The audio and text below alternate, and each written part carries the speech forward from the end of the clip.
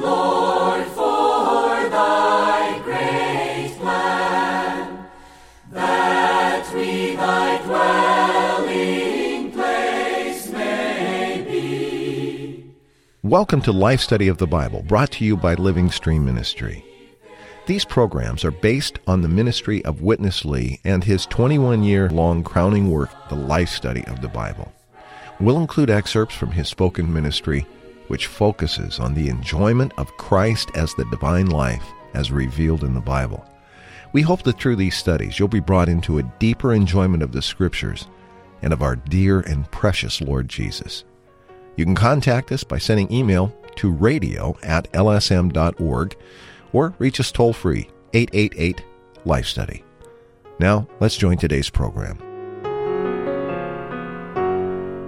Luke chapter 1 is a marvelous chapter in the whole Bible. It's interesting in that it gives us the account of two conceptions, that of John the Baptist and, of course, of Jesus Christ. Both of these conceptions involved the Holy Spirit in miraculous ways, but to see the difference between them is valuable because it will help unlock one of the most tremendous mysteries in Scripture, and that is the two natures of the man-Savior. Ed Marks has joined us for our third life study from the Gospel of Luke. Ed, welcome back. It's awfully good to see you. You've been away for a while, and we're really happy you're here. Yeah, Chris, I'm very happy to be here, Chris. And as you know, the Gospel of Luke is just tremendous, and it presents a particular vision of Christ that is distinct and wonderful from the other three Gospels. Each Gospel presents a particular view of Christ, and Luke is quite marvelous. Of course, Luke is a precious brother. He was a doctor. Yes. And he had his view and vision of Christ that we'll see is very precious. Ed, this chapter, first chapter in Luke, is one of the longest chapters in the whole New Testament, and it contains a tremendous revelation of Christ, and particularly his preparation as the man-Savior in his humanity and with his divinity. We've been using this term man-Savior now since we began this life study. Maybe we review just for a moment what this term conveys and why it's associated uniquely with the Gospel of Luke. Chris, this is a very good question, and what has helped me through the ministry we've been receiving is to see that the four Gospels are actually four biographies of Christ. Like I said before, each one presents a particular vision of Christ. And Chris, what is amazing is that in the book of Ezekiel, in chapter 1, there's this picture of the living creatures. And these living creatures have four faces. And these four faces are the face of a lion, the face of an ox, the face of a man, and the face of an eagle. Well, the four Gospels show us these four faces. Actually, these are four distinct biographies of Christ. In Matthew, we see Christ as a lion.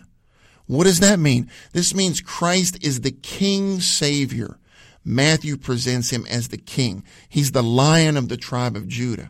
Then we come to Mark, and you look at the picture in Ezekiel 1, you see the face of an ox there. This means Christ is the slave Savior. He is our slave. He's God's slave to serve God and to serve us with his life and his person. Then let me skip to John. In John we see, according to Ezekiel 1, the face of an eagle. This signifies Christ as the God Savior. When we look at John, we see Christ as the very God, and we see him soaring as an eagle with his divine life. This is wonderful. Now we come back to Luke. What do we see with Luke? We see the face of a man. We see Christ as the man Savior. He is not only the complete God, he is also a perfect man with perfect, fine, sinless, and wonderful humanity. He is the mingling of God with man. He is the complete God, and he is the perfect man. And because he's a man, Chris, we can relate to him. Praise the Lord, he's a man. He lives in us. And we can talk to him. He knows what we're feeling when we're going through things. He knows what it's like to be a man. So this is marvelous to see these four biographies and to see in Luke that he's the man Savior. Ed, I love this gospel. I was reading one of Watchman Nee's books recently, The Normal Christian Faith, and he has a chapter in there where he talks about God wanting to communicate with man, and the necessity was that in order to communicate with man, he had to first become a man. Otherwise, there would be no way for us to relate to him. That's really the Savior we have in Luke, isn't it? Exactly, Chris. And I've read that book also, and I remember Brother Nee saying that there were some birds, and he was all alone there in a retreat place. He wanted to speak to the birds, but when he got there, they would fly away. Right. But if he could have become a bird, then he could have communicated with them. It's a good illustration, and it matches the point you just made. Well, let's take a look today at this chapter. We've covered now the introduction, which is the first 4 verses. We want to pick up the story in chapter 1, beginning at verse 5, and I've just selected a few of these verses. We're going to see initially something about the forerunner that we'll see of Jesus Christ, who is John the Baptist. We mentioned at the opening today, this chapter gives us 2 conceptions, both remarkable, both miraculous, but it's the difference between them that we want to draw our attention to today. Anyway, let's begin by looking a little bit at John the Baptist. In verse 5 it says, "In the days of Herod, king of Judah, there was a certain priest named Zechariah of the course of Abijah, and his wife was of the daughters of Aaron, and her name was Elizabeth. And they were both righteous before God." Now jump to verse 7. "And they had no child, because Elizabeth was barren, and they were both advanced in their days." Now 13.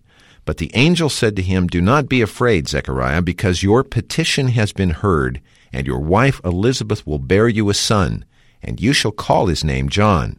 And you will have joy and exultation, and many will rejoice at his birth, for he will be great in the sight of the Lord, and he will by no means drink wine and liquor, and he will be filled with the Holy Spirit even from his mother's womb, and many of the sons of Israel he will turn to the Lord their God.'" Quite a person here, Ed. Up until this time, there's never been a person who was filled with the Holy Spirit in his mother's womb. This is remarkable. Let's join Witness Lee for this first portion. These 3.5 chapters give us a full picture showing us how this man, Savior, was prepared. Firstly, his forerunners' conception. This is the conception of John the Baptist. John was conceived by the divine power in a miraculous way. His parents were old, who were unable to produce any child, but God came in miraculously with his divine power to cause them to produce a son. That was John the Baptist.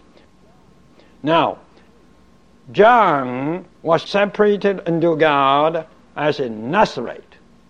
Listen, John was born a priest. We know a priest was one chosen by God. But this priest, chosen by God, became Nazarite. You have to read Numbers chapter 6. A Levite or a priest was a chosen one, but a Nazarite was not chosen by God, but he was a volunteer by himself.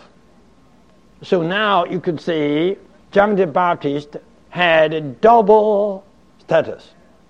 On the one hand, he was chosen. On the other hand, he was voluntary. And he was filled with the Holy Spirit. You must consider him the first one in the New Testament who was filled with the Holy Spirit. By being so, he could be able to turn many sons of Israel to the Lord, their God. Yeah, typically we don't spend a lot of time in these life studies with history and background, but it is important to lay a foundation in this Gospel of Luke. So hence this first section, really looking at the conception and a little bit of the biography of this John the Baptist. A couple of things jumped out at me here, this matter of his being the first one filled with the Holy Spirit, and also this matter of the two status as a Nazarite and as a priest. Maybe you could comment on some of these things. Yeah, Chris, firstly, we'll see that this is remarkable that to prepare the way for Christ as the man Savior, who was a man, we'll see, that was mingled with God. John the Baptist was born. He was filled with the Holy Spirit even from his mother's womb. Later, we'll see that this was by the divine power. Right. And we'll see this was a particular conception. that even the man-Savior's conception is different from John the Baptist's conception. But, Chris, just as a background, this thing about the Nazirite vow is really something, because John the Baptist was a Nazirite. With the Nazirite vow in the typology, to translate the typology into, New Testament terms, a Nazirite in the New Testament, in reality, has to be separated unto God from natural affection, from worldly pleasures. This is why it says John didn't drink wine or liquor. Wine signifies the worldly pleasures. So he was separated from all the earthly pleasures. He was separated unto God from anything rebellious. Mm-hmm. And he was separated unto God from any kind of spiritual death. We need to be the same in the New Testament. We need to be separated unto God from all natural things. We need to be spiritual men. We need to be separated unto God from worldly enjoyment. We need to enjoy Christ. We need to be separated unto God from rebellion. We need to be under the headship of Christ. And we need to be separated unto God from death. We need to be filled with the life of Christ. It's this kind of person that can bring Christ back and into the world to save dying humanity. This is the kind of person God uses to bring Christ to people. Ed, what about his being the first one filled? Touch that just very quickly. Yes, Chris, what we'll see, from Brother Lee's sharing is that he was filled with the Holy Spirit, but this was according to the power of the Holy Spirit. In the Greek, there's two words for filled. One is an inward filling, and one is an outward filling. Well, the word for filled here is the outward filling of the Spirit. He was clothed with the Holy Spirit, even in his mother's womb, with the Spirit as the divine power, so that he could pave the way for Christ to come in. But we'll see that Christ isn't merely clothed with the Holy Spirit, with the divine power, but he is filled with the Spirit with the divinity of God as his very divine essence. This is the distinction between these two conceptions. Yeah, that is the distinction we want to look at in this coming section, the comparison here, the difference. If we come a little bit later into the chapter 1, verse 35 gives us a very good view. It says, and the angel, this is now when speaking to Joseph and Mary about the coming conception here of the Lord Jesus. And the angel answered and said to her, the Holy Spirit will come upon you, and the power of the Most High will overshadow you. Therefore also the holy thing which is born will be called the Son of God. Not the same words regarding the conception of John, is it, Ed? That's right, Chris. This verse shows us that Christ was holy in his very essence.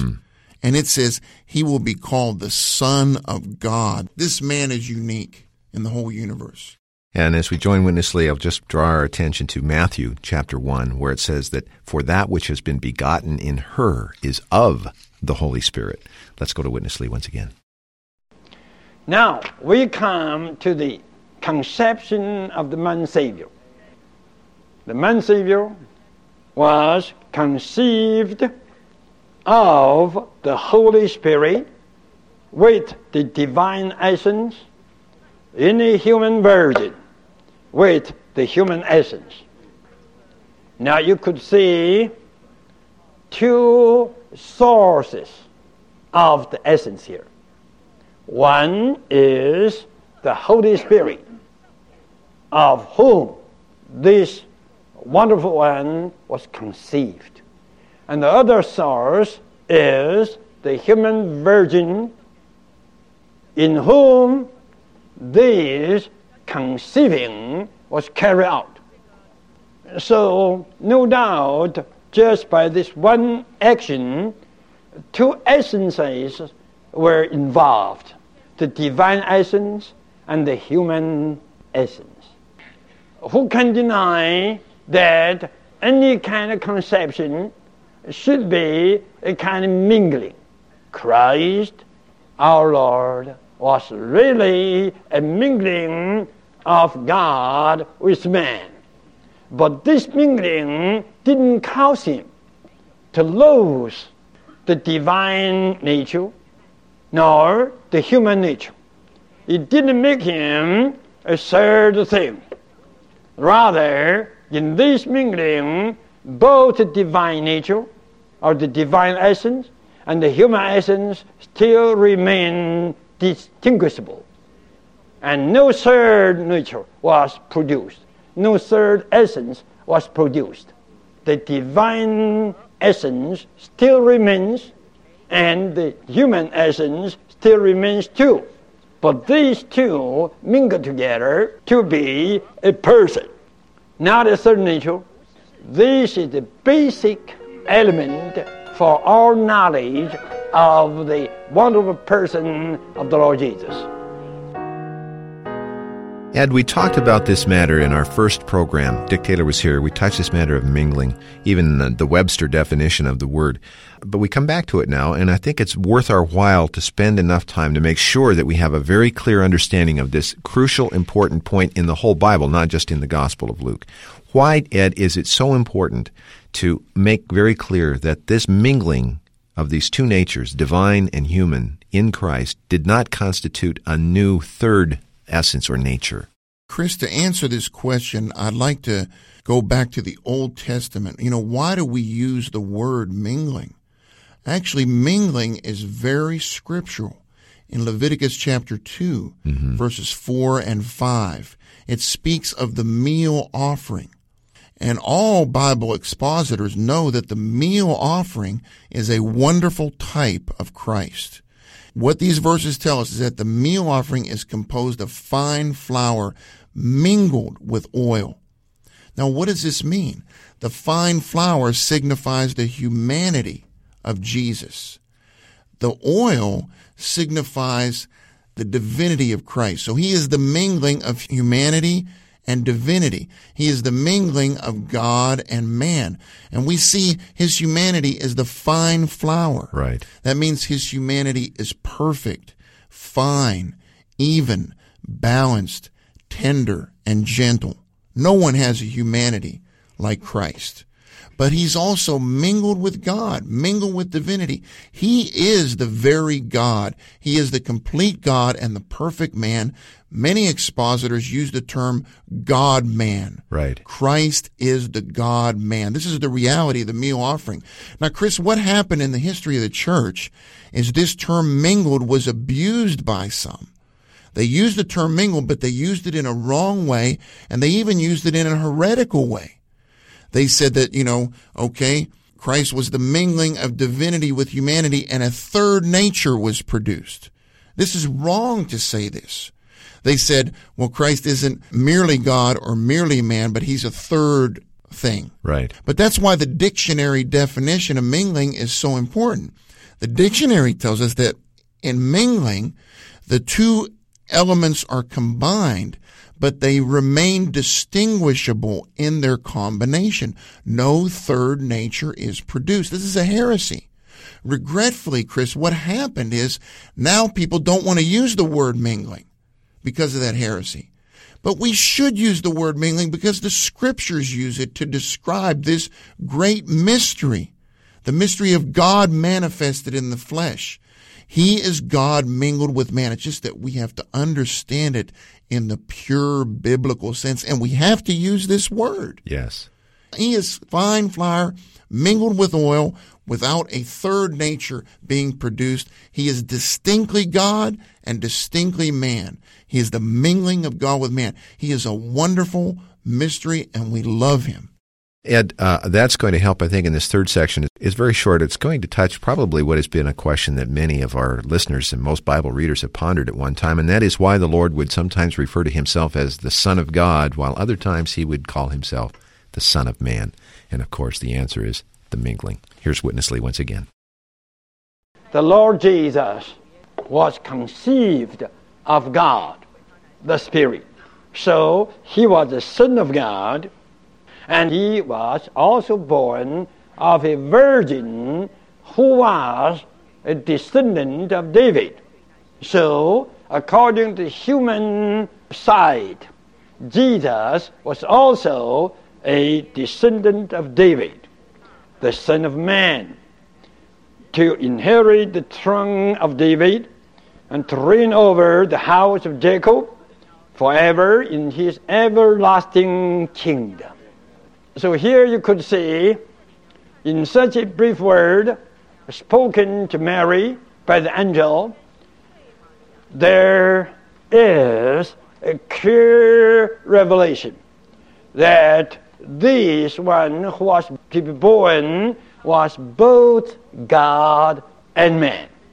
He was both the Son of God and the Son of Man, because he was born of God the Spirit and also of the human virgin. So on the divine side, he was the Son of God, and the human side, he was the Son of Man. Therefore, in the New Testament, especially in the four Gospels, he himself quite often told people that he was the Son of God, and he was also the Son of Man. Too many times he told us that he was both the Son of God and the Son of Man, because he was born of two essences. So he is a composition of the Son of God and of the Son of Man. Ed, let's just talk about these two phrases in the couple of minutes we have remaining, the Son of God and the Son of Man. Actually, if we consider it in this light, there's a marvelous revelation here, isn't there? Chris, there is. And when I consider this, I just have to think of God's purpose. Simply put, God wants to be our husband. He wants to marry us. If you look in John 3, John the Baptist describes him as the bridegroom, and we're his bride. In Ephesians 5, he's our husband. We're his wife. At the end of the Bible, the New Jerusalem is the bride, the wife of Christ. Well, yes. How can Christ marry us? Well, for him to marry man, he has to become a man. You can only marry someone of your same species. Right. Right? Right. I can't marry someone of a different species. That's ridiculous. So for God to marry man, he has to become a man. Now, how about man marrying God?